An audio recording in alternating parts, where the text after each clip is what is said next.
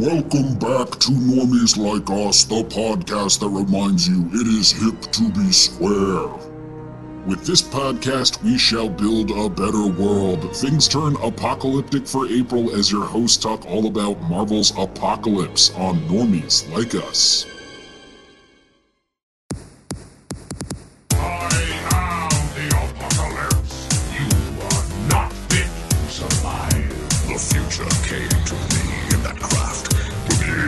Apocalypse is nigh. From the ashes of this world, I will build a better one. Welcome back to Normies Like Us. As you heard up top, the mummy returns. We're going to Egypt. We're busting them out. We're going to the future. We're traveling back in time. We're going to alternate dimensions as we talk Marvel's Apocalypse, the comic book supervillain character that plagues the mutant X-Men. On this episode of Normies Like Us for April Apocalypse. Happy April Apocalypse, guys. This is me, your host, Colin Ban. I guess I'll be Mike Angel. Joe Vereen. There we go. We are missing Jacob on this episode. He has been taken by Apocalypse. He is being experimented on. Now, Mike, you are Mike Angel. He is being made into Arch Jacob. So it will be interesting to see what he turns into next episode. Yeah, we will definitely have the 4 horsemen all back. Meanwhile, we'll make do with 3 for this one here during the conversion. How you doing, boys? I'll ask up top the question we always do. A little bit of a different one on this one. We're talking about an apocalyptic character. Joe, I posted to you in one of our last April Apocalypse episodes. It's like, when you talk about comics, what do you kind of talk about with the apocalypse tied in? We listed off a couple post-apocalyptic ones, but then Mike off pod sort of, not as a joke, but threw out, let's talk apocalypse, and it just kind of fit, right? Yeah, I was stuck with it, man. I think it's, again, here we are talking about a comic book character that is not Superman, not Wonder Woman. We're jumping right to a X-Men villain, which is not what I thought would happen.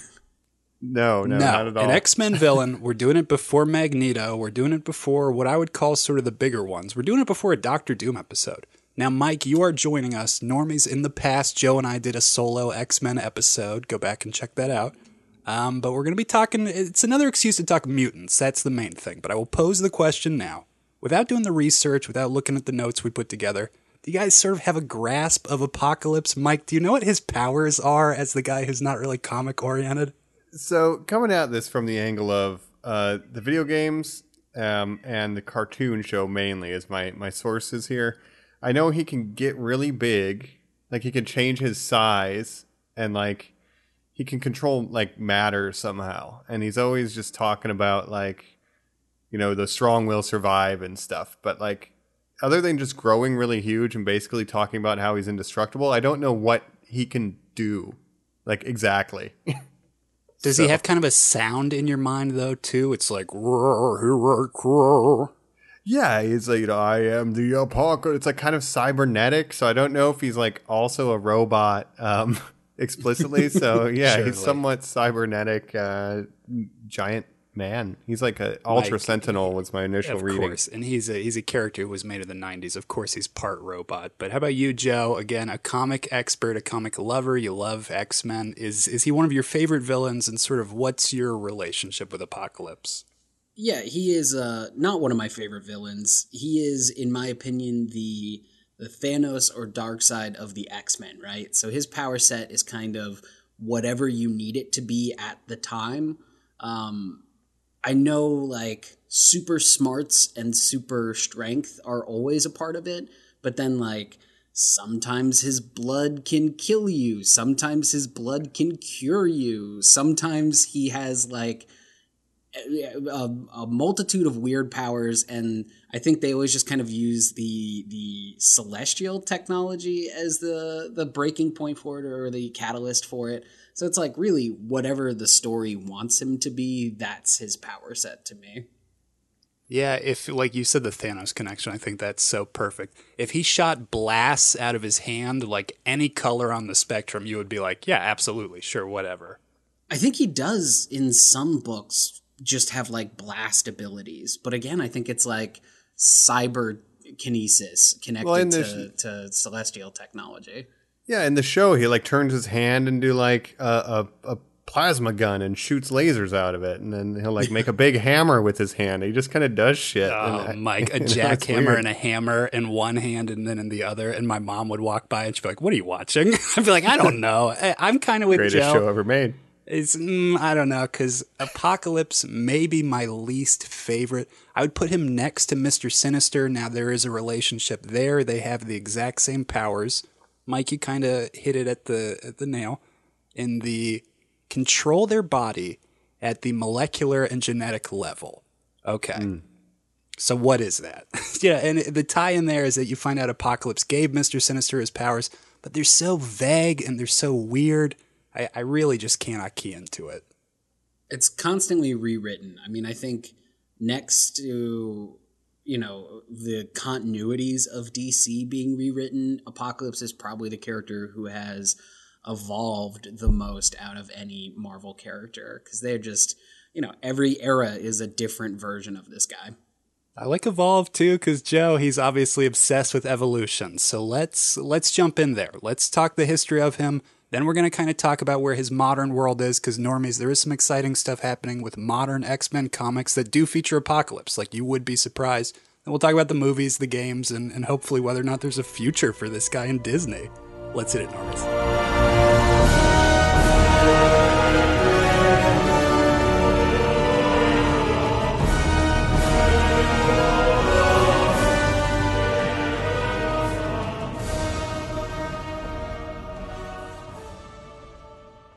We're back. We're talking Marvel's Apocalypse, the X-Men supervillain character here on Normies Like Us. Now, the niche to the normie. The normie, I mean, this is hard because I would even say knowing Apocalypse. Now, this is a guy who starred as the villain in his own film. We'll talk about that in a minute here. Would I still say he's normie? I don't know. The niche, of course, is this stuff, the En-Sabah Nur. Apocalypse's real name, his quote-unquote human name or birth name, En-Sabah Nur. Are you guys familiar with that, his history in Egypt? We mentioned at the top how we haven't done Superman, not Doctor Doom, not Magneto, right? We're doing En-Sabah Nur. I didn't know his real name coming into this, but I think, yeah, he is kind of the most niche, like, zoom-in character we've ever done. But, given the April apocalypse, we figured it's good. He fits. Besides just him having his castle in Egypt, I don't really know like what his deal is. I know he's like ancient, so I'm excited to kind of learn from you guys what really that's all about. Where's this guy coming from? And Mike, you don't know En-Sabah Nur, but you love Anaxanamun and Imhotep from the Mummy franchise. the I love Egyptian Imhotep. characters from those, of course. How could you not? Absolutely. We got a little tie-in there. Like, this is kind of what En-Sabah Nur's background is. He is Egyptian. He is considered, that means the first. He is the first mutant ever created, supposedly. The first one to show the gene active, right? Like, yes. That's his thing. He's the first powered up person. And again, when like Joe's saying this, like, huge background, you look at somebody like Darkseid, who's just like, well, he's the core of New Genesis and Apocalypse and stuff. So it sort of makes sense that our Apocalypse in the Marvel Universe would also be sort of like the seed that all of the X-Men are birthed from, even though, again, they're not sort of creating him and tying him in till the 90s. But he's a little kid, so he's an Egyptian origin. He ends up joining a band of, rebels, outlaws who live in Egypt, in the desert, and they sort of teach him his way of life, and sort of that survival of the fittest will be the key that sort of holds him over for the rest of time. Well, and what's crazy is like the continuity gets wild right out of the gate, because you have Kang the Conqueror. Mike, do you know who Kang the Conqueror is? Does that mean anything to you? Those syllables next to each other, like, mean something. I just don't know what. I've I've heard of Kang the Conqueror. Is. Yeah, but what are they together? So Kang the Conqueror is a time-traveling villain. He has like the mastery of time through technology, basically. He goes back and poses as a pharaoh in ancient Egypt and knows who Apocalypse is going to become. He knows that he's like a big bad of the future, so automatically just like has people try to hunt him down. So he's like on the run as a little kid. Oh, wow. Inadvertently sets him on this path. He ends up going with the leader of his tribe. They both get attacked. They basically get wiped out, exactly what Joe said. He's hunted for his entire life, right? Because people know what he's going to be. He's always going to be tied into time travel in the future and stuff. That's all going to really suck for me personally, too. But eventually, he's going to be wounded. He's going to drag the body of his leader and himself into a cave in Egypt where he discovers celestial technology, a lost spaceship there from the progenitors. We're talking Chariots of the God here. Like if this is what you believe, it's like, well, this is the X-Men's version of it. The ancient aliens basically left a ship in a cave that he comes across. Basically, and what's crazy about this is in some way we could see this tied into the MCU because we are getting an Eternals movie and the Eternals are connected to the Celestials. So all of this is kind of secular in the Marvel universe. So some of this could be giving you a heads up on where the MCU is going in a weird way. That was like Kurt Russell was a Celestial, right? Ego? Is that? Yeah, Ego the Living Planet was one, and then we've seen a handful of other ones in Guardians of the Galaxy. They did like kind of a bit where they showed a bunch of them, and then isn't the Collector's one too? Isn't he, Colin? Those are Elders of the Universe. So the Celestials, Ego kind of muddies it up for the movies. It's layers on layers, Mike. But when you think of, like Joe just said, Esson the Searcher, there's that guy in Guardians who's like the big hulking, he's sort of got like LED lights coming off of him. When you think of that weird armor, that Jack Kirby crazy style, that's Apocalypse. When he puts his body in that machine to recover that he finds in the Celestial ship, it changes him. He gets crazy armor and he starts to look and act like a space god. So that's why he has like that techno kind of body. He was just like an Egyptian dude up to this point, essentially. Yeah, it's almost kind of Stargate, still right? a mutant. He was still a mutant. Right. Yeah, and now it's a mutant augmented by celestial technology on top of it. He still had weird colored skin and I think just like super strength. I think that's it. And that's why people hunted him. And then he becomes, like Colin said, space god. Gotcha. And okay. he kind of starts these cycles of almost like a cicada where he's just hanging out in this tomb, keeping himself alive for a zillion years and going through these waves of, well, what if I try to end the world? I'll change some of my followers into my 4 horsemen apocalypse. That's where you get that stupid line in the movie where they're like, is the Bible based on him? And you're like, oh, no. Uh-oh. Oscar Isaac, certainly.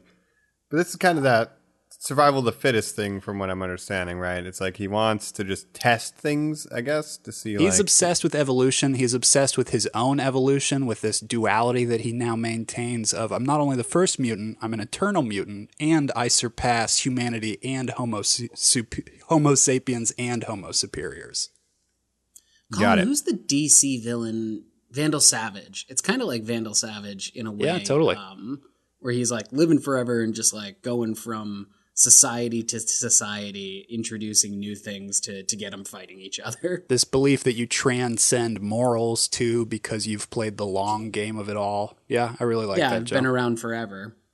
I like Vandal Savage a lot more than Apocalypse, though, because there's a lot less time travel in space, and I don't really like Omega symbols as well. True. Yeah, because not only do you have the Kang the Conqueror part of his history where, that's time travel introduced right away. When they brought him to the modern age of comics, when you have the 90s extreme era, it's Cable and his time travel that like inadvertently sets it all off and wakes Apocalypse up from his slumber. So Cable is debuting in X-Force. Apocalypse is debuting in X-Factor. They're just a couple issues apart. And it's exactly what Joe's saying where, Mike, I don't know if you know this, but the most famous arc that we're ever going to get from Apocalypse is this thing called Age of Apocalypse. And it's exactly what it is. It's the time Cable comes from, where everything is so fucked up and Apocalypse has won and taken everything over. So we get Cable and we get Bishop, 2 time travelers that come back and join the X-Men. Right. And that's what I remember from the show is Cable and Bishop kind of being intermingled with this whole Apocalypse timeline. So I guess they're pulling from that 90s, all the pockets era of the X-Men. And the X-Men time travel continuity is so confusing to begin with, too, because half the time it's Apocalypse and the Age of Apocalypse, and then the other half the time it's Days of Future Past and the Sentinels and more of the existential human threat as opposed to the godlike Apocalypse. Gotcha. Yeah. And so same thing with like the movies. We have a Days of Future Past and we have an Age of Apocalypse. Not to jump too far ahead, but it does seem weird, like the time travel with X-Men. I'll give you that. Well, I think this is a good time to talk about his present, because there's kind of a very interesting tie-in between those two worlds, the Days of Future Past and the Age of Apocalypse stuff. Mike, I think Joe and I are just going to go off for a little bit, so Normie's Go for it. apologies too. I'm buckled up. We're talking about the latest run. We're talking about Jonathan Hickman. We're talking about House of X, Powers of X. Now, Joe, I believe we're both kind of pretty caught up on this, right? Yeah, no, I know where you're going.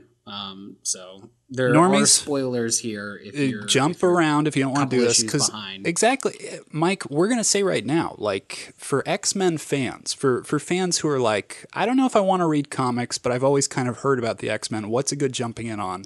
This is a retcon to the universe written by Jonathan Hickman, who is sort of the authority at Marvel. He got to do his big shot with a super long Avengers run, Secret Wars event, and then they said, what do you want to do? He said, I want to do X-Men. And he came up with this crazy story to make every in-continuity X-Men arc make sense. So the way he goes about doing that is sounds like an shit, easy task, I would say. Yeah, it is. So there's a character that's in the Apocalypse movie named Moira McTaggart. Do you remember her, Mike? She's played by Rose Byrne. She's supposed to be Scottish. She's got a long relationship with the X-Men in the comics. Yeah, she works on what's the island called? Oh, Muir Island or Muir Island, perhaps. Muir Island deals a lot with the mutants and studying their powers and things like that. Generally, an ally, right? Yes, and often has relationships with Professor X. So this comic book starts with Professor X sitting on a park bench, and he's like, God, the world is so perfect. The world is so good. Everything goes great. Well, Moira McTaggart sits down next to him, and she says, do you know who I am? He says, no, I have no idea. She says, do me a favor, read my mind. And we go on this intense journey where kind of the rest of the comic book, or at least half of it, is through that journey, where we find out Moira McTaggart, who's always been a human ally to the X-Men since her creation in the 60s, or probably the 80s, actually, by Chris Claremont. Yeah. Actually Chris has a Claremont back with the mutant Banshee power. days. Yeah, for sure. She actually has a power, and it's rebirth. She can reincarnate with the previous knowledge that she has had throughout her life. Nice. Yeah, and we find out they throw a weird factor on it where she can only come back like 10 times, but basically she says to Charles, look at every life I've lived up to this point. I've lived terrible 9 lives where every time I try to change the future, it always comes about that an AI, an artificial intelligence, combats mutant kind and destroys the world. So no matter what, Sentinels will rise up and wipe out mutants. Yeah, and that explains why she's the same age in the movies, even though they're like 30 years apart. No, We've just had a terrible. rebirth. Nothing will ever explain that. Don't you ever. No, Mike. no. So she's in a what it real does- like Terminator salvation situation. It's The machine's exactly like rising. Terminator. And that kind of bugs me a little She's because our it kind Sarah. of gets too much into that. But what we find out is that every time she's gone back, she's experienced a new life where it's like, I'll be close to Professor X. I'll keep my distance from him. I'll help humankind. I'll help Magneto instead. On the 8th time, and before her last time coming back, before she meets him on the park bench, she decides to team up with Apocalypse, and she becomes a female version of Apocalypse to try and protect the future. Whoa. Like she absorbs his powers, or she... No, they kind of just get married to each other, I believe, and she kind of gets a Mystique look where she's like really teched out, and she starts putting herself in these own chambers to go forward enough into the future to see what will really occur so that when she dies, she can go back with greater knowledge. Oh, wow. All right, that's actually pretty useful. Get buying the almanac. Yes. Yeah, so she's like playing the mega long con here. Like Yes. she's Wow. planning on And to kind dying of sum this up life the to end come of the back in arc next. and really lay the groundwork of where we're at, they come out with this final plan. So we get back to the park bench, and Xavier's like, oh my God, he's just seen all of this over issues and issues and issues.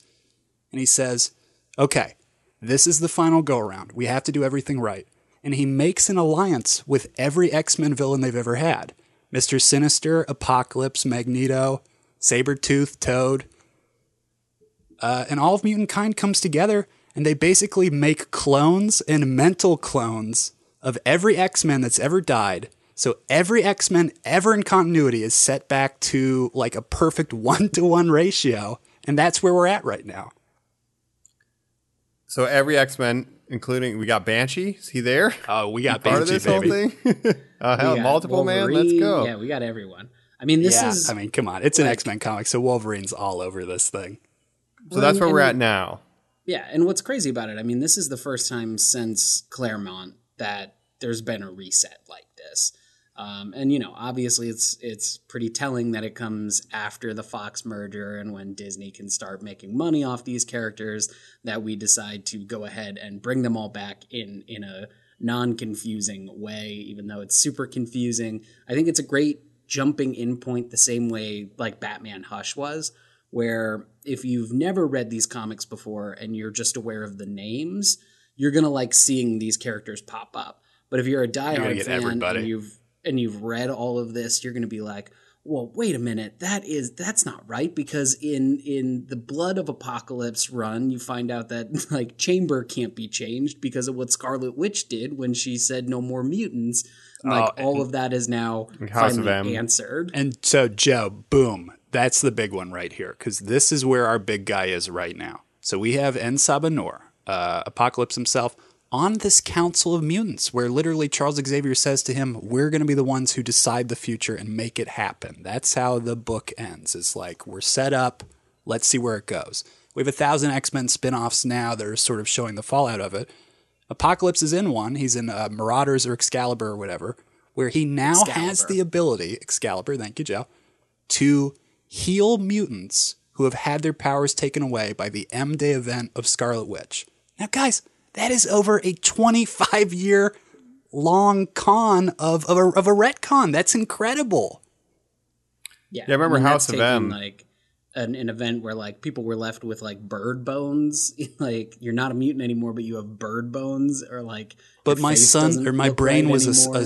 small star, and it's like, yeah, now you're dead. So, and we're fixing all that bullshit.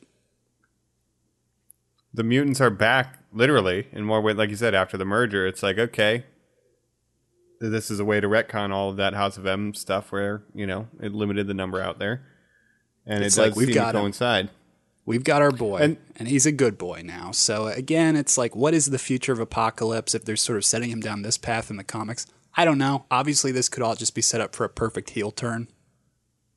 Yeah, well, absolutely. You just got to kick Janetti through the barbershop window. That's a Shawn Michaels reference. You know, that's real niche. You know, another thing, we're talking about Marvel's Apocalypse. You know, there's a lot of talk these days while we're on the comics about kind of a slider, the danger that the comics industry is in right now. Could this reboot of the X-Men kind of be a way to help circumvent or alleviate some of that danger? I mean, what do we think? It was super popular before all the stuff that's going on, so I don't know. The main book itself, House of X, Powers of X, that did so incredibly well for sales, but I'd be curious about these tie-ins, Joe. Like, let's see where these spin-offs go, right? Especially if Jonathan Hickman doesn't have his hand in all of them. Yeah, that's what becomes tough, right? Because I mean, this ties back to the introduction of Apocalypse from the get-go. When Apocalypse was first coming on the scene with X Factor and New Mutants and Power Pack and the X-Men books, all of these were kind of operating individually, and it wasn't until the creators of Apocalypse got on the scene that they decided to do like the first big tie-in event. And these mutant tie-in events really became like a yearly staple. So now here we are, you know, 40 years later, and you're kind of having the culmination of all of those tie-ins into something new, and it happened right when they're not making comic books right now. Like, that is where we are. They are on hold. You know, there's a lot of like great companies that are doing everything they can to keep comic book shops alive, and that'll help, you know, alleviate some of the stress. But like, I think the business itself will survive. I think people will always want to read comics, but it's going to change. I think we're going to see a big turn to digital and honestly some forgiveness from the big publishers for the comic book stores, which is going to be great because up until now, like, they kind of had people in a stranglehold of like, you have to order 50,000 units of this book to get this specific cover, and everyone wants that cover. Now they're actually letting them sell back their books for the first time, so it's kind of like a Newsies situation where you don't have to eat what you don't sell anymore. Oh, sure. And half these shops want to say to these companies, I'm making more money off of Apocalypse Funko Pops, guys. Let's be real here. I kind of don't need comic books anymore. Yeah, well, and like on that, like one of the big waves everyone's so excited about in Marvel Legends now is the Age of Apocalypse figures. They're doing versions of those characters from the alternate timeline where he was king. You know, there's like crazy versions of characters where you have one-handed Wolverine and we're gonna get like Sabretooth with the little one who I believe his name is like Serval, Joe. Wild Child. Wild Child. That's so much better. I think it's Wild Child. I'm Wild Child. Our boy's weird right now. Like right now, Apocalypse is in a weird spot. So he does not want to be called En Sabah Nur. He does not want to be called Apocalypse. He wants to be called ... A ... So we'll just go ahead and call him Space Invader because that's pretty much what it looks like on the page. It's unpronounceable. And he's a guru. He's like the spiritual leader of the X-Men now. Again, you know, he is this Father Time sort of figure. It makes sense. I just, again, don't see that as being sustainable for his relationship. Yeah, he's sitting on like the Council of like Silence or some bullshit like that. They have like a crazy name. We are the chosen ones. Like they're all wearing fancy suits. They're all, you know, I think this is definitely heading towards a heel turn. And I think Xavier might be part of that heel turn, which I think is kind of exciting. That's our favorite thing, Joe. And just another part of him that you and I absolutely loved for a really long time was Evan Sabah Nur, his child that was like a reincarnation of Apocalypse for the New Age in Marvel Now, who was... And he was like best friends with Deadpool. Like Deadpool would take care of him and give him porno magazines, Mike. Oh, that's amazing. Is Uncle Deadpool? He didn't want to grow up and be his dad. I mean, it was the same kind of thing you had going with Quentin Quire not wanting to take over the Phoenix Force. It was just a bunch of like misfit kids. Very Power Pack, which was created by the same person who created Apocalypse back in the day. Very Power Pack. And Joe, I kind of wonder why post-Axis, when he got the full-grown adult Apocalypse body, why not keep him in that and why not put him on Champions? You know, let him be one of those child superheroes. That's a good point. I mean, you're dealing with the difference between Marvel Now and whatever Marvel is now. Marvel now. Yeah. It's the difference of the exclamation point. It's weird. I have a general Apocalypse question here. Because it seems like sometimes he's always like, he's really powerful, but he needs like recharge the batteries or get a new body sometimes. Like he likes to take a nap or like, is that consistent that he has to like transfer his powers a la Sheev Palpatine or is it his own body, Mike, where he just has to kind of take a nap? It's very Rise of the Skywalkers or whatever that really bad one's called. At the end there, I remember an event in Uncanny Avengers where he literally has to, beyond going back in his celestial spaceship charger, go up into space to meet the Celestials to almost do some sort of accordance to be reimbursed with their energies, even to just survive using their technology.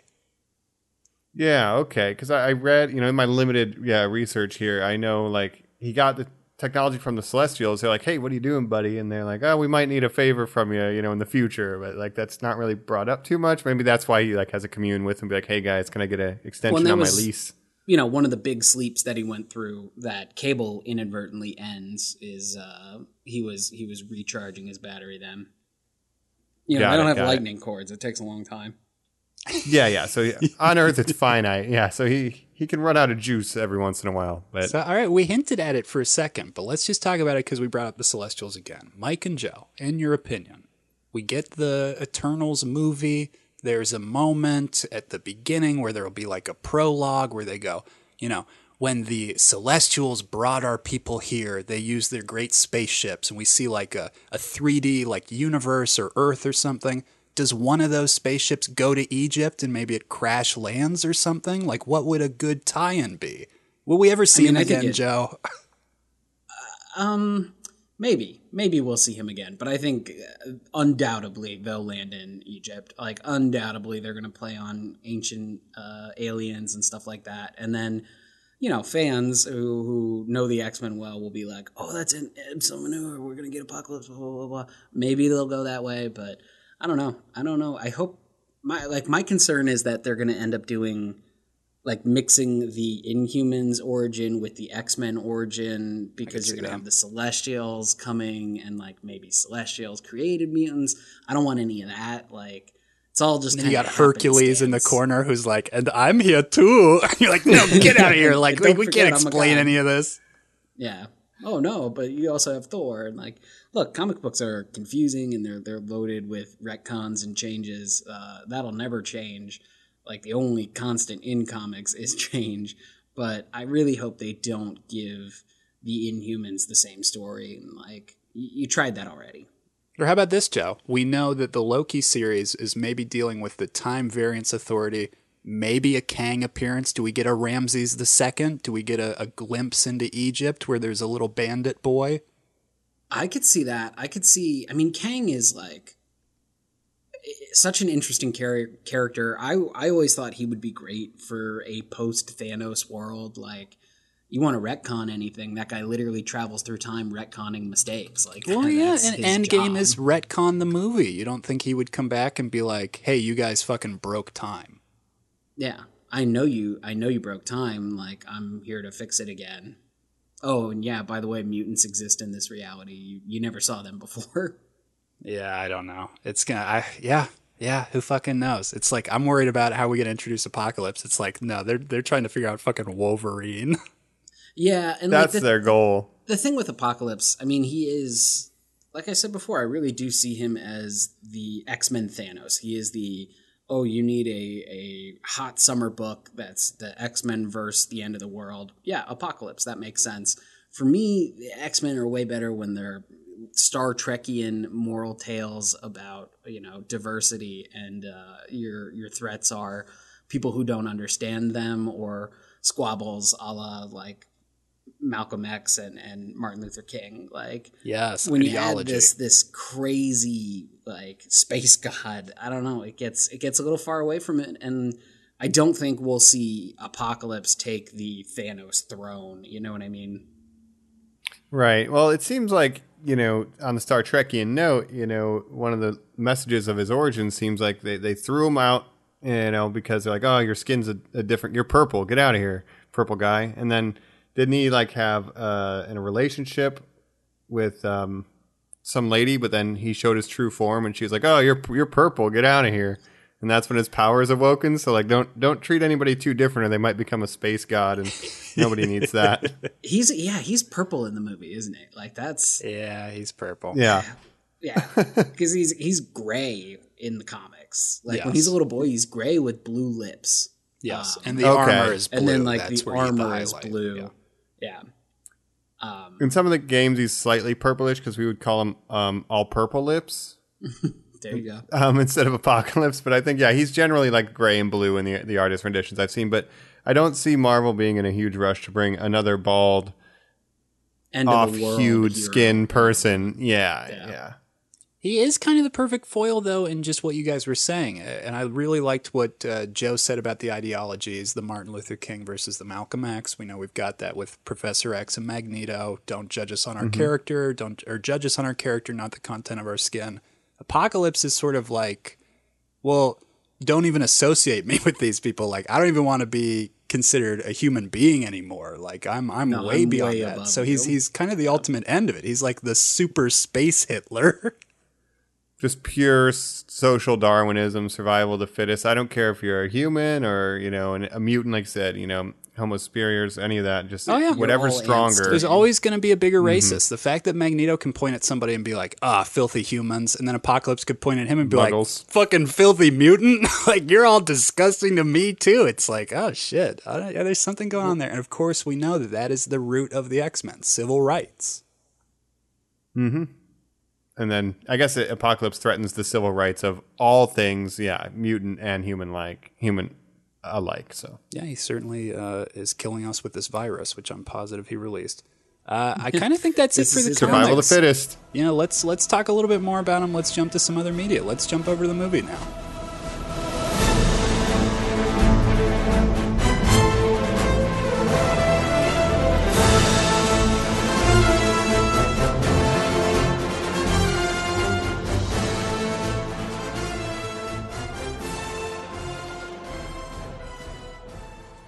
We're back. We're talking X-Men Marvel's Apocalypse, the character. We're going to talk about his TV appearances, his movie appearance. Obviously most famous, 1992's X-Men, the animated series. Now, a little fact here. I wanted to know if you guys knew this. It's played by actor John Colicos.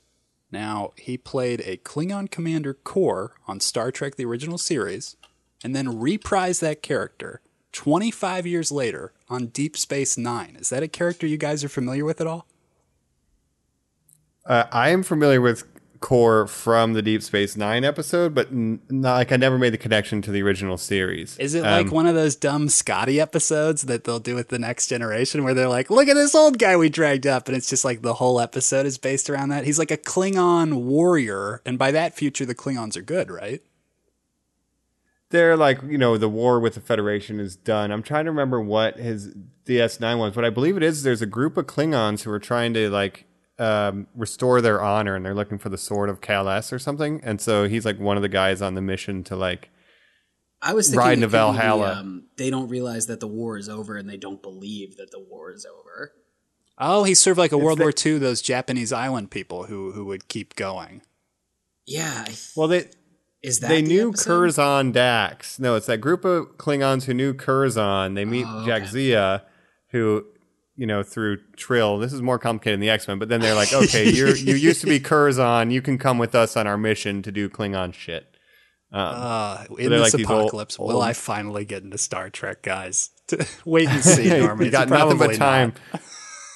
That's okay. But They that- hired him that's because of still that time crazy travel, so. voice. Like, they hired him because he was intimidating as a Klingon, and he just brings this booming quality to Apocalypse.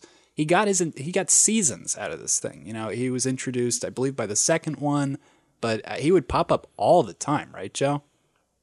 Yeah, I mean, again, it was whenever you needed a big bad, like that's what he was, and they really played on the size changing and the matter shaping. Yeah, I really love that Mike Wings and zeroed in weapons and on the growing. Yeah. The growing. It's like, for some reason in my mind too, when I saw the trailer for the movie and they showed him like getting big in that one scene, I was like, okay, yeah, I guess Apocalypse is going to be good. There's something about it. But the jackhammer arm too, I always really hated that as a kid.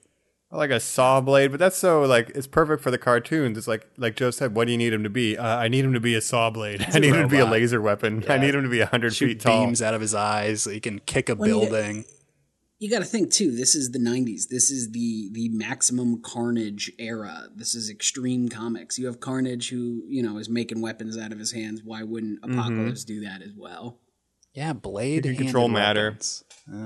But this is his voice. Like this is the voice that I hear in my head when I imagine Apocalypse. Same, and Like, you got to for sure. wonder how much Oscar Isaacs was pulled into this. You know, I remember reading when Joseph Gordon-Levitt was doing Cobra Commander, how he was like, well, how can I not do hints of the most iconic voice of all time where it's like, get the Joes! It's like, you just know what that asshole sounds like. You know what Apocalypse sounds like.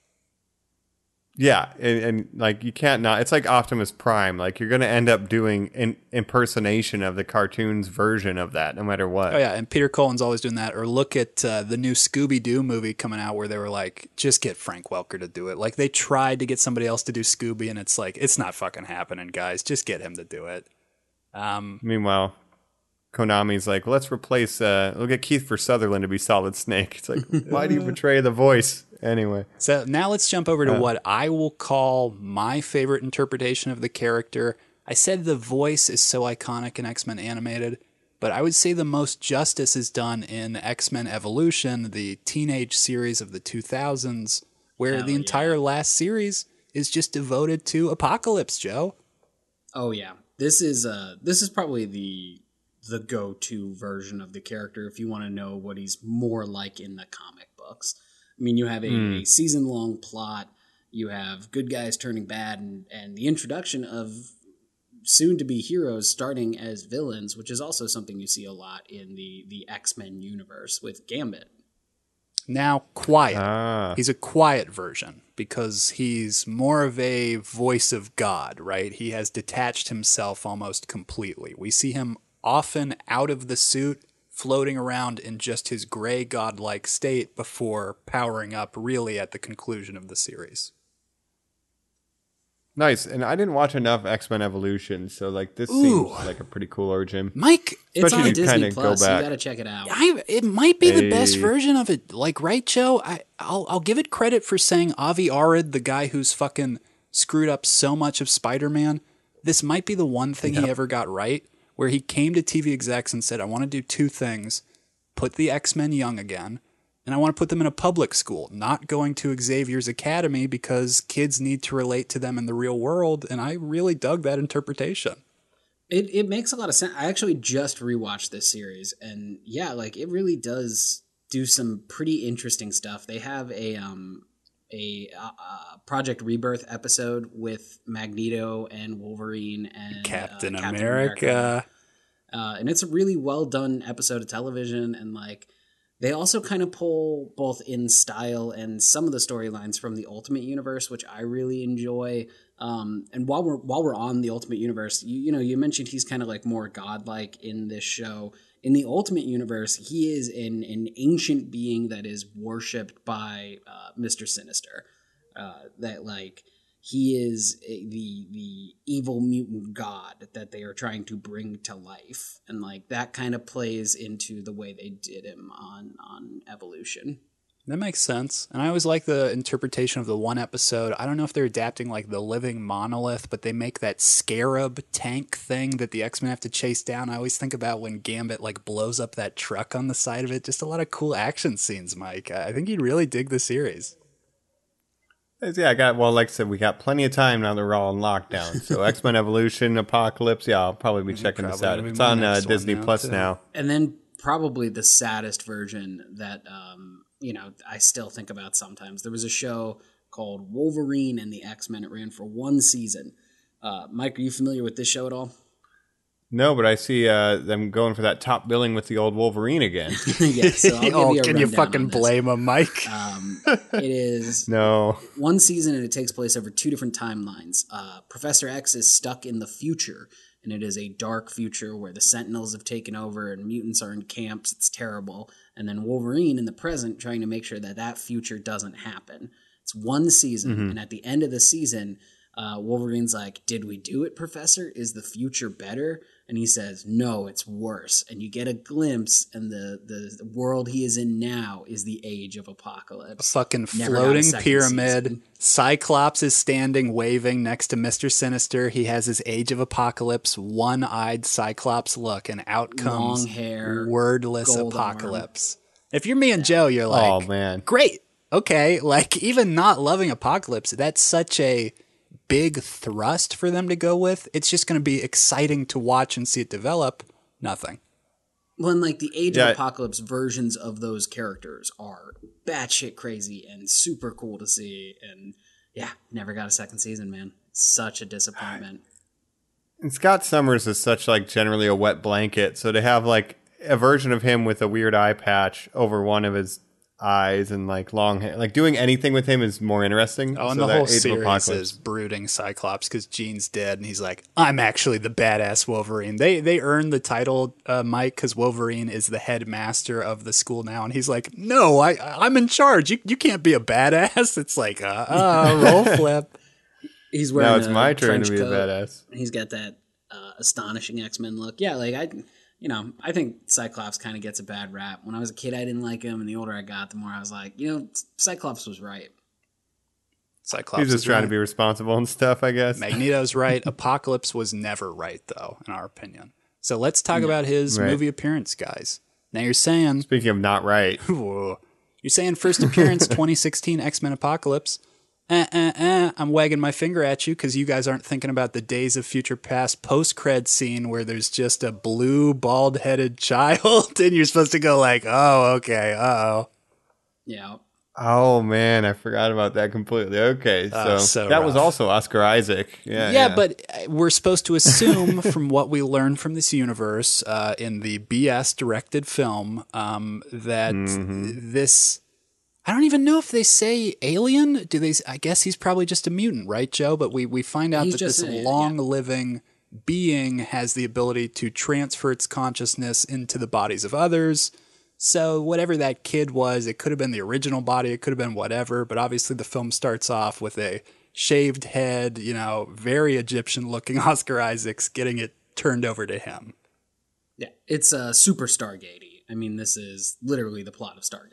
Yes. And the fact that, again, we're seeing floating pyramids, people in like Horus heads, but otherwise naked bodies walking around. Yeah, I'm like, where is Kurt Russell? We got to get out of here and get back to Earth. Yeah, there's like weird gold microchip technology looking like it's going on inside of the pyramid where they're having the ceremony. And then from the rest of the time, Oscar Isaac is covered in makeup. So it's good seeing you, Covered buddy. in makeup. Mike, he has these like prosthetic physical things coming up over half of his face where I'm like, well, just take that off. It's like, it at least let me see all of his body. Well, and here's a. I know you're always trying to say that, Elbow but- tubes. That's all he needs. Elbow tubes. Elbow tubes really would have gone a long way for me. I'll be honest with you. Yeah. that's what it is. Another voice controversy, right? I mean, you had Bane, and no one could understand Bane. And you had Oscar Isaac. No one could understand a line that this guy said. It's so interesting Yeah, that you're and- making these movies, and it just not even for a moment are you like, what the fuck is this? Like, what are we? I know that like these are the hot trend. We're doing this, but Apocalypse on the page. The reason that they use the blue ink, the Shakespearean language and stuff, is because comics are part of your imagination. They have to be built up so that you can understand and experience them. They are camp. They truly are camp. So when you put something into a film, you have to ground it just a little bit, baby, even if it is Egyptian space aliens. Yeah, or, it's like, look at the Thanos direction. Like, would this have benefited from being a big CG thing? I like Oscar Isaac being actually there. He looks a little Ivan Ooze from the Power Rangers movies, but And there it is. There's the big comparison. It looks that's what we get a lot. so much like him. Did you guys even like Ivan Ooze when you were kids? I remember when he popped up in those movies, I was like, I want fucking Master Zed or Lord Zed or whatever his name is. I don't like where's this Lord guy. Zed and Rita Repulsa? Yes, and I don't like Goldar? him, And and I don't like Apocalypse. And then Ivan Ooze just comes in and cucks both of them and is like, hey, get out of here. You're not real They go villains. into- Yeah, they go I thought into Ivan Snow Ooze. Globe. Yeah, but he's Classic. like making the parents like walk off a cliff. Like that's pretty threatening. I don't know. But That's too scary. I think with this version of Apocalypse, like, yeah, the voice would have gone a long way. Like Optimus Prime, just get the actual guy because you can always understand what he says. He always says the same thing. The weak will perish and the strong will survive. Yada yada yada. So let me pose this question to you, Joe, real quick, because we haven't really touched on much the traditional horseman roles. But in this film, how satisfied are you with these horsemen where you're like, oh, Psylocke, obviously this is the first X-Men movie she should The appear most in. iconic horseman. Angel, he'll not at all look like the Archangel that I know and love, the blue and purple. Yep. Yeah, no, I think this is the worst X-Men movie, which is saying a lot. 'cause there's a Wow, lot I know bad you movies in hate that franchise. Days of Future There Past exists too, right? two Phoenix movies that are bad. Yeah, would you as say well. worse than Phoenix? Did you see Phoenix, Joe? Yeah, I saw Phoenix. Phoenix is the only one that ever got Cyclops' power right. He actually like ricochets shit and like Yes. not just fire blasts. So I give it a big pass on that. And the it train's was, cool. And the train's cool, and you actually have like Jean Grey in space and kind of that connection I like with Liliandra and all that. This movie is like I fucking hate that Magneto's living on a farm with a family and it's not Polaris or Quicksilver or any of his like he's got like 5 fucking kids in the comics. Why are you making up 2 like normal people and he lives in like a wood cabin? Hate that. Hate that he's one of the Not fucking horsemen. Hawkeye. I Yeah, am like almost shocked that Mystique was not one of them. aren't you? It's almost like Oh, yeah. that she was like, well, no, I would get less screen time if I was a crony. But then you almost wonder, but the Michael Fassbender argument is it's like, well, Michael Fassbender, we have to put him next to him. So it's just so unbalanced. Well, because they needed Magneto to still be a bad guy because they couldn't fathom like actually having him not be one for 2 minutes. And then it's Terrible Angel. BS already did that. And it's the second time we've seen Angel because Angel was in fucking Last Stand and they actually like had his origin story right instead of just I'm cage fighting and you have Caliban for like the fifth fucking time. Caliban say 15 years old instead of like Caliban. 1,000. Like, yeah, I hate this movie. I hate this movie. Joe, if we ever see Magneto again, would you like him to be a villain? I would kind of already like to see him have established Genosha or maybe Asteroid M, and he's more of like a neutral party already. I mean, it's tough. It's tough, man. Like, it depends on what they're gonna do. I don't want to see Kid Cyclops and like the original team again because they just butchered that, and like the bad taste is still in my mouth. Like, give me like an old man, not an old man, but like Cyclops is the leader. You barely ever see Professor X. Maybe play Professor X like a jerk for once because he is a jerk. You and I have Professor X, said you're a over and jerk. over that what they need to do, they tease it with the Laura Condor as Jubilee, and then they don't even use her. Do a point of view film from a Jubilee or a Kitty Pryde just fucking walking into this world like we are as the audience. Yeah, I mean, I would just pull a giant size X-Men 1 Claremont back in the day and make that your fucking go-to. You Like, would 'cause do people the don't want their whole Wolverine. the island of Krakoa where they're all living now, where Apocalypse is reigning on the board of mutants. You would put the living island stuff in there. I would either do that or I liked Asteroid M. I think that would be a good play, and then just adapt that. And Genosha's good too. I could see that, but like, I mean, how are Yeah, you but gonna they bring just them into fucked the it up fold? with Have Dark them pulled Phoenix, where it's away? another one of these little farms that Magneto's doing, and you just go, "What the Yeah. fuck is this?" Well, it's so terrible. To get back to this terrible movie, so the four horsemen are Storm. Is Storm and Psylocke are the two we're missing here? Yeah. Terrible. Yeah. Terrible. Why are these characters? Well, why take because these- Storm, you could have the Egyptian connection. Oh, okay. Ugh. She just happened to be Yeah, there. the Queen Yeah, of she's Africa, nearby. who just happens to be a thief when she's 10 years old in Cairo. It's like, well, no, we're not going to do that, but we'll kind of do it. And it's like, okay, but again, it's just, why? Yeah, no one's making you do this, man. Like, if you're having such a bad time, just do something else. Right. No one's making you put Psylocke as one of the horsemen. Sorry, Olivia Munn. I did not see this movie in theaters. This was one of the first Ooh. X-Men movies that I was like, no, I'm not going to watch that in theaters. I think I did. And I then when think it I made my finally mom hit, take me. And then when it finally hit HBO, I was like, okay, I'll give it a go. And I was like, Joe. wow, that was fucking terrible. Even worse, I think I have this on Blu-ray with the DVD download or whatever. I think I can watch this on digital at any time. I think I might do it right when we get done here. Slap it on your Switch. It does have. Is this the one where you get the best Wolverine cameo though? Because Yes, have to have Wolverine. yes, 100%. This is the one, Joe, where the teen kids get taken to the base where William Stryker is working on Weapon X, and you get Wolverine buck-ass naked with the. If you want to talk tubes again, Mike, with the tubes coming out of him, He's got and the tubes. Weapon X. dope Hell yeah. Judge Dredd red strip helmet. That again.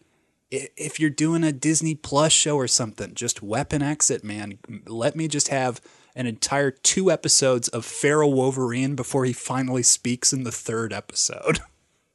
Oh man, I would love that. But yeah, I hate this movie. Like, It's bullshit.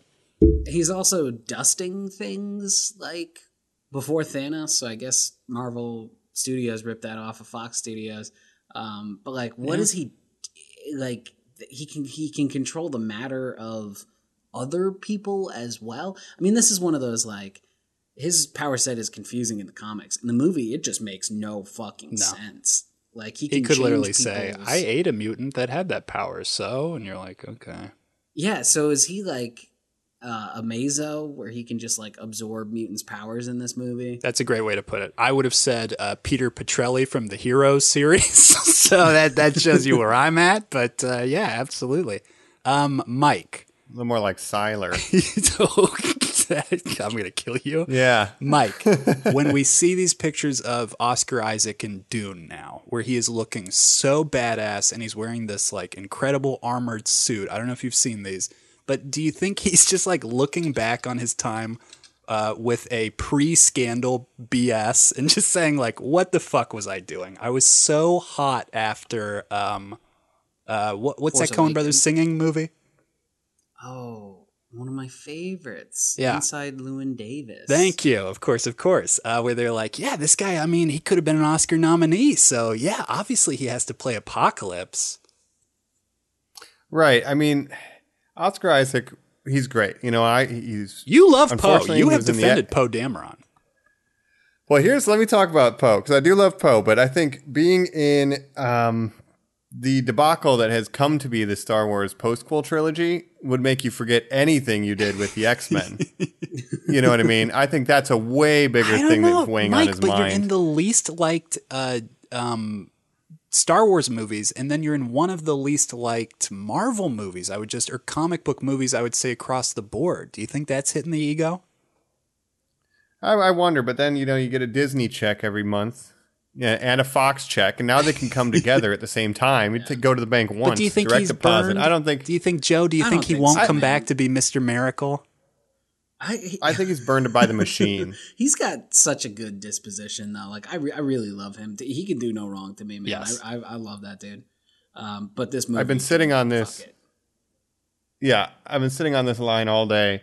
So from X-Men to Ex Machina, Oscar Isaac is going to be just fine. Oh, he gets us. He nails us with one, normies. Mike is here. I need to mention one thing about this Apocalypse movie is I was always a big fan of Archangel as well as a kid, you know, with the knife wings and, you know, the whole thing. And so to not have the suit and just have a cage fighter, as Joe said, was another big miss for me.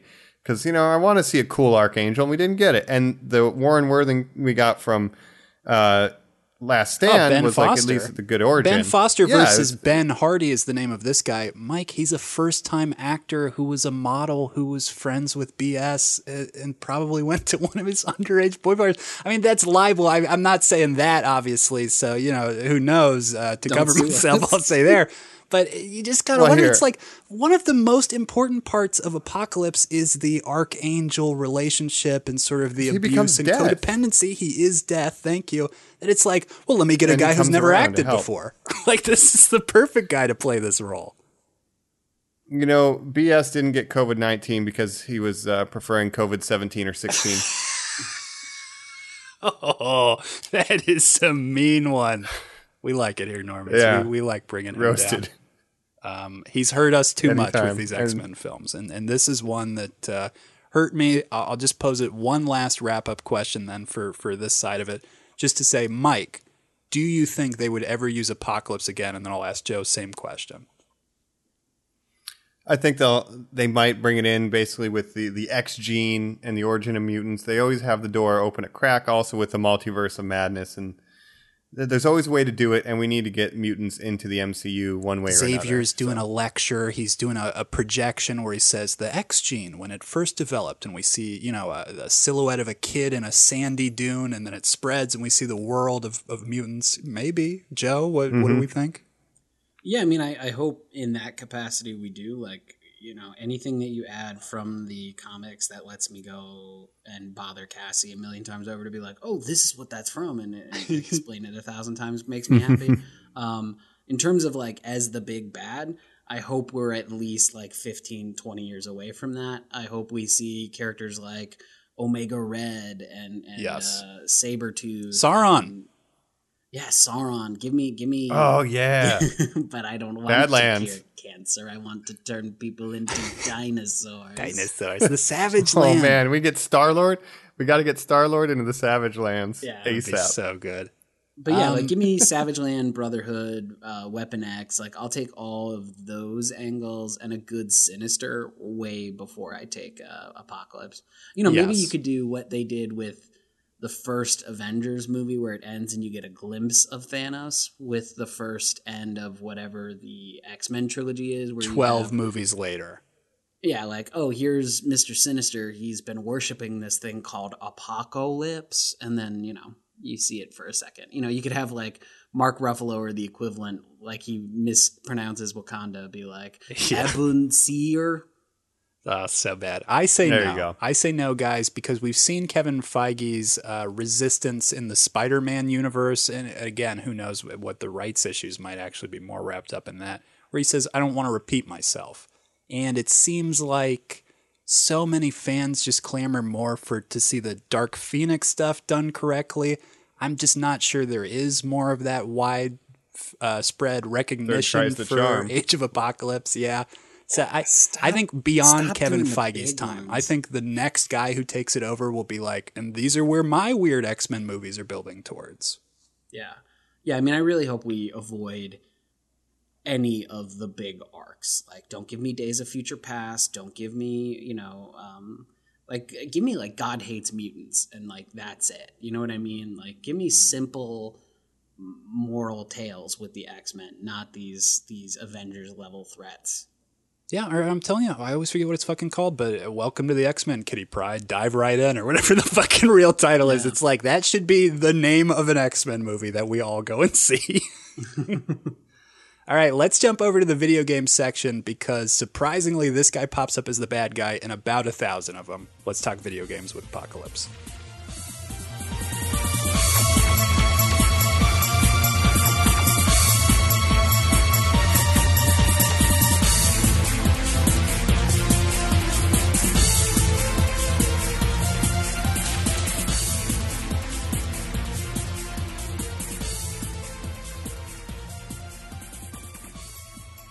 We're back. Talking Apocalypse, we're talking the video games Apocalypse appears in now. Obviously, a lot of the ones that are just X-Men based, but a lot of them specifically, we're talking Mutant Apocalypse, the name of the game, 1994's, where they're going off of that Jim Lee revamped look. It's obviously kind of a tie-in to the animated series, if you guys ever played this one. It's an SNES exclusive. One of my favorite SNES games of all time. Because the art style, right? That Capcom beautiful sprite work, Joe, where you're like, Cyclops looks amazing. I'm playing as Beast, and I never thought I could do this. And the way it works, if you've never played that game, I highly recommend you try to track it down either on an emulator or break out your old SNES. You can pick a mission, and you're going to be one X-Men on a mission. So you can do Gambit's missions, Beast's missions, Psylocke's missions, Cyclops, and Wolverine, I think. I think that's it, right? It's 5 of them. Do you think the screenwriter played as this well. game Did you mention Psylocke? and saw Psylocke, Joe, and he was like, yeah, let's put Psylocke in these movies? Yeah. And then Mutant Apocalypse, like, I don't remember ever fighting Apocalypse in that game. He's not the final boss, cover. very interestingly. He's sort of just, it is, Magneto is the final boss, Joe, but he's like, I would say maybe the 8th, right before the 10th or something. Yeah, exactly, where you're just like, all right, it's called Mutant Apocalypse. We should probably fight Apocalypse. Yeah, and they just, like, put him on the cover. Yeah, he's got name recognition. Yeah, this is like... But you're, like, shutting down Sentinel factories, and then you're fighting the Brood, and then, I guess you do go to space for a little bit.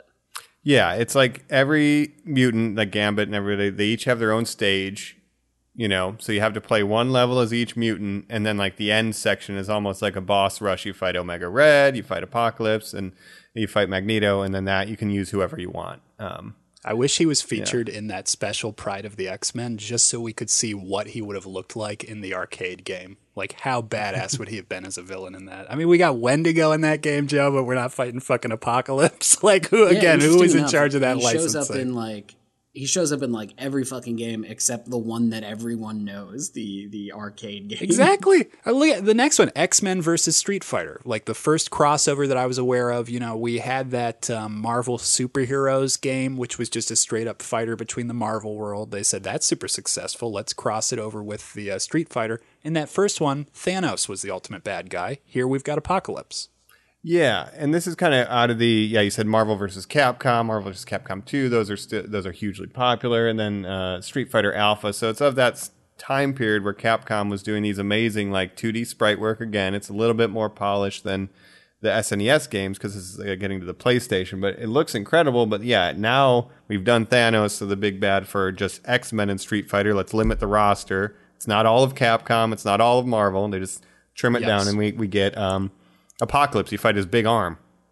You fight he's one of these things where, and again, Joe, what's the amalgamation between, it's like the love child of like Magneto and Xavier. He's Onslaught? Like Onslaught, thank you.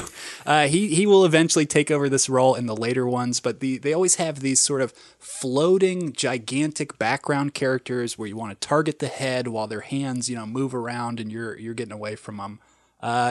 Mike, you said it. This sprite work, the art here, in the Children of the Atom video game series that are going to come after this, it's like too extreme. You're getting like the buffest Juggernaut you've ever seen, where like his dick is like exploding out of his armor. It's like, no. Just like this Apocalypse is perfect.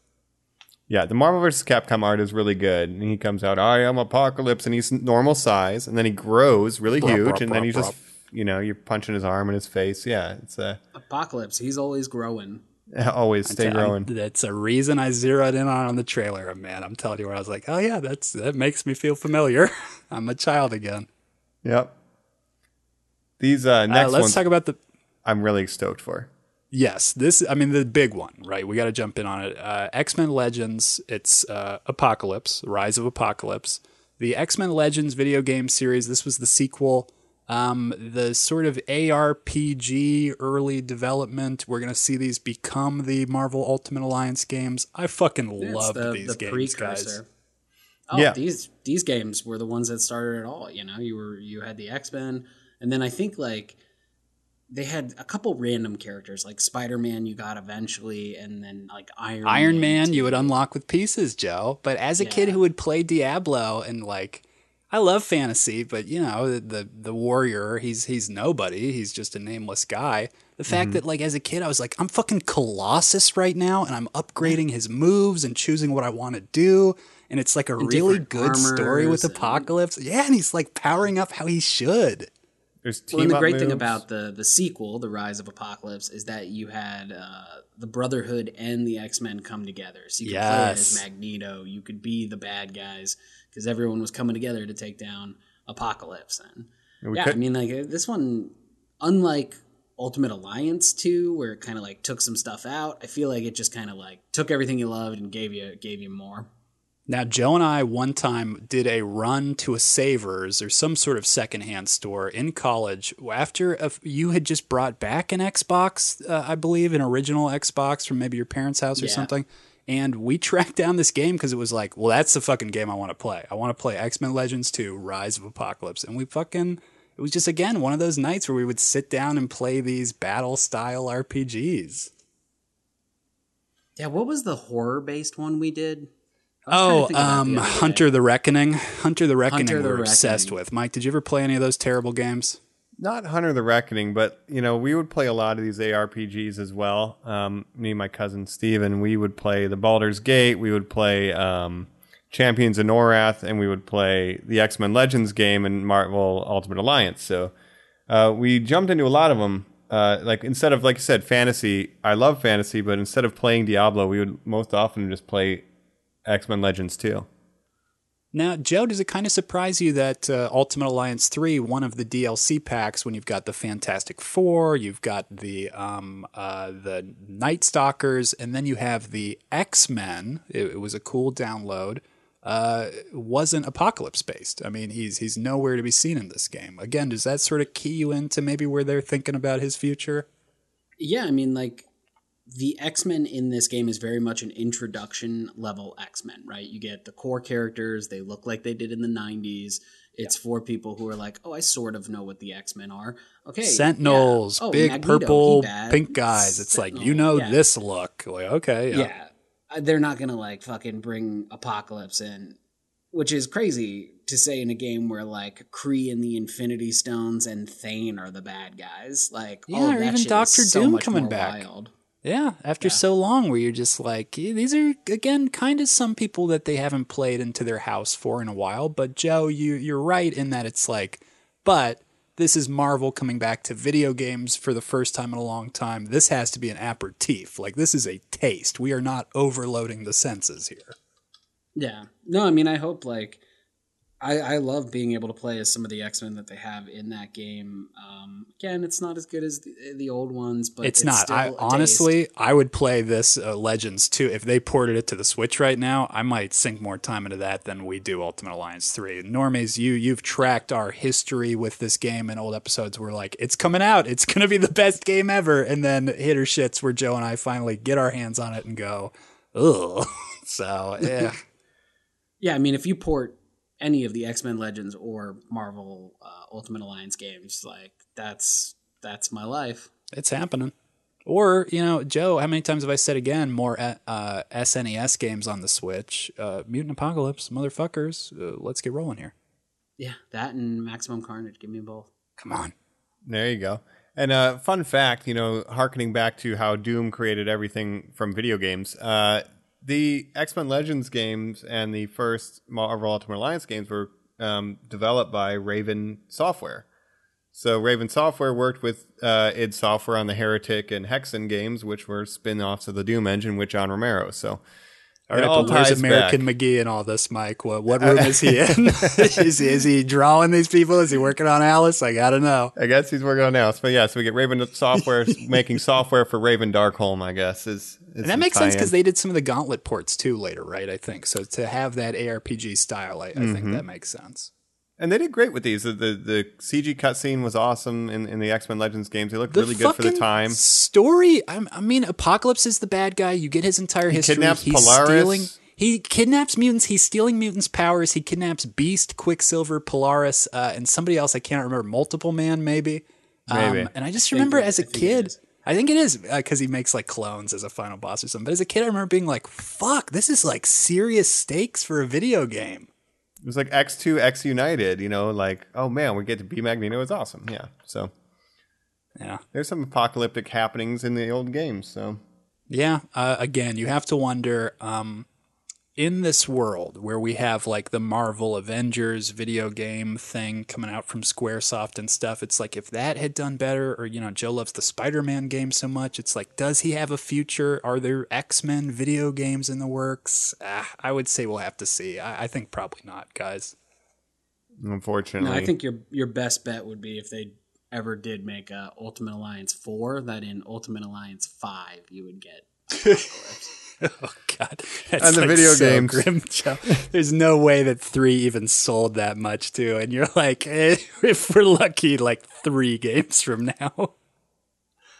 I mean, at least if you want a platform, if you want to beat 'em up, if you want to dungeon crawl, Apocalypse isn't all those. But for modern new stuff, it seems like he's taking another 1,000-year nap. So we'll see how long it is before he rears his head again.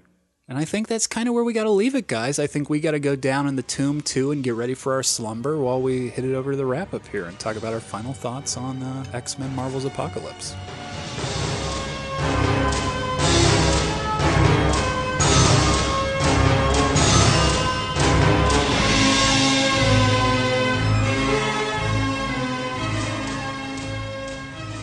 All right, guys. I'm covered in my Blue Man Group paint. I'm going to squiggle on some silver lines here. I'm going to wrap myself up in this cellophane and get ready to take my big nap. Ugh. But before we do that, let's wrap up here our final thoughts on Apocalypse, the villain of the X-Men franchise from Marvel. We keep joking. I mean, obviously the final thought is it's like, here's another weird comic book character that we're giving a spotlight episode to before other ones. Normies, obviously these are very particular times for our April-ocalypse theme, and I think the big blue boy is kind of the perfect thing to talk about right now. We're not getting Plagues of Locust, but we are getting something kind of close, and he kind of deserves his own little spot in history of acknowledgement right now, and here we are. Yeah, I mean, his survival of the fittest mantra is certainly something everyone's dealing with in a very real sense right now, so hopefully everyone's staying healthy out there, but in the April apocalypse, maybe we will get to Superman one day. But until that point, this is what you're getting. But it's been interesting for me to learn about like his actual origins, and I want to thank you guys for explaining that to me, how he fused himself to a spaceship in Egypt. Yeah. I mean, it's a shame again. Obviously, I've gone on and championed that Doctor Doom is the best, I would say, Marvel character, let alone Marvel villain. But I think the person right underneath him is Magneto, and that's because they both have the easy choice of being the anti-hero or being sort of blurred between those lines. Apocalypse really doesn't have that, so it is interesting to see that they are giving him that now in the comic books.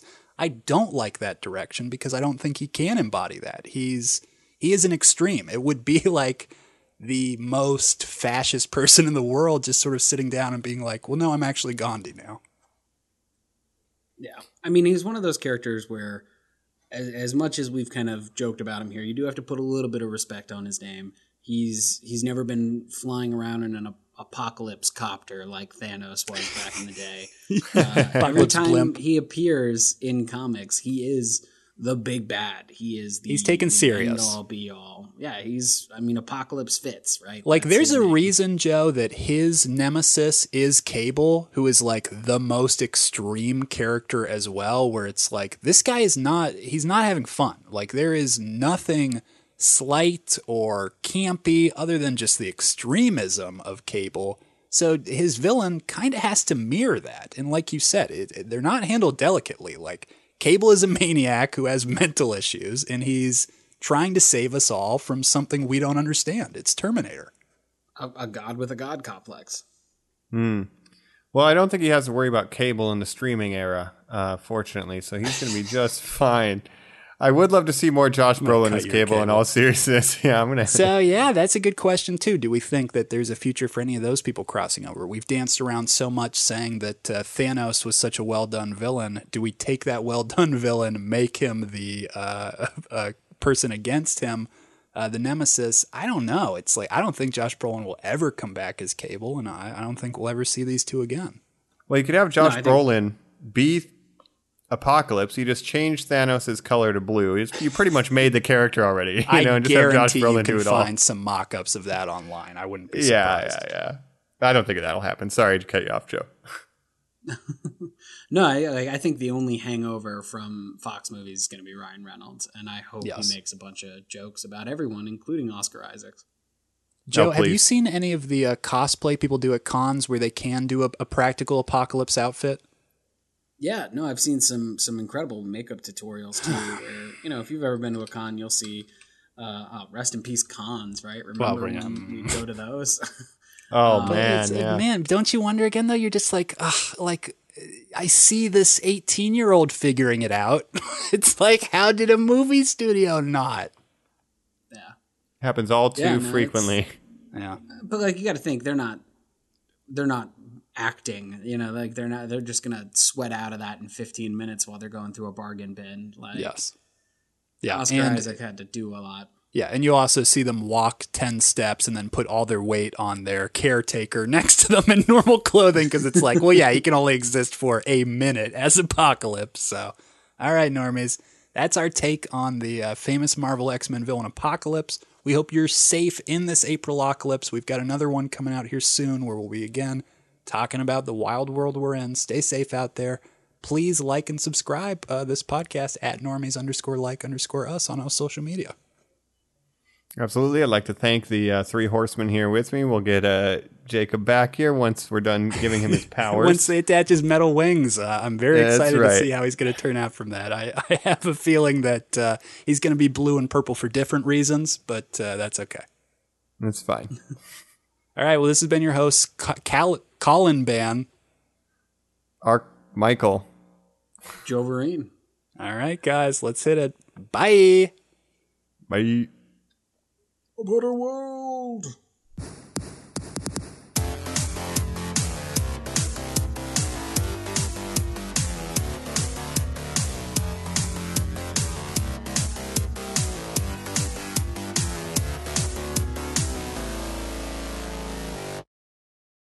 Oh, hell yeah. This is Aquaman, and if you enjoyed that episode, I'd really appreciate it if you give it a like, share, and subscribe on iTunes, and you'd really be one of my man if you share with a friend. We'll be seeing you around. We'll build a better world. It's like, what? I can't understand you. The marble's in your mouth. Speak up. Marble Entertainment.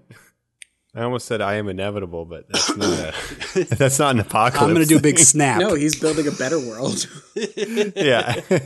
We will build a better world. Hit and stop.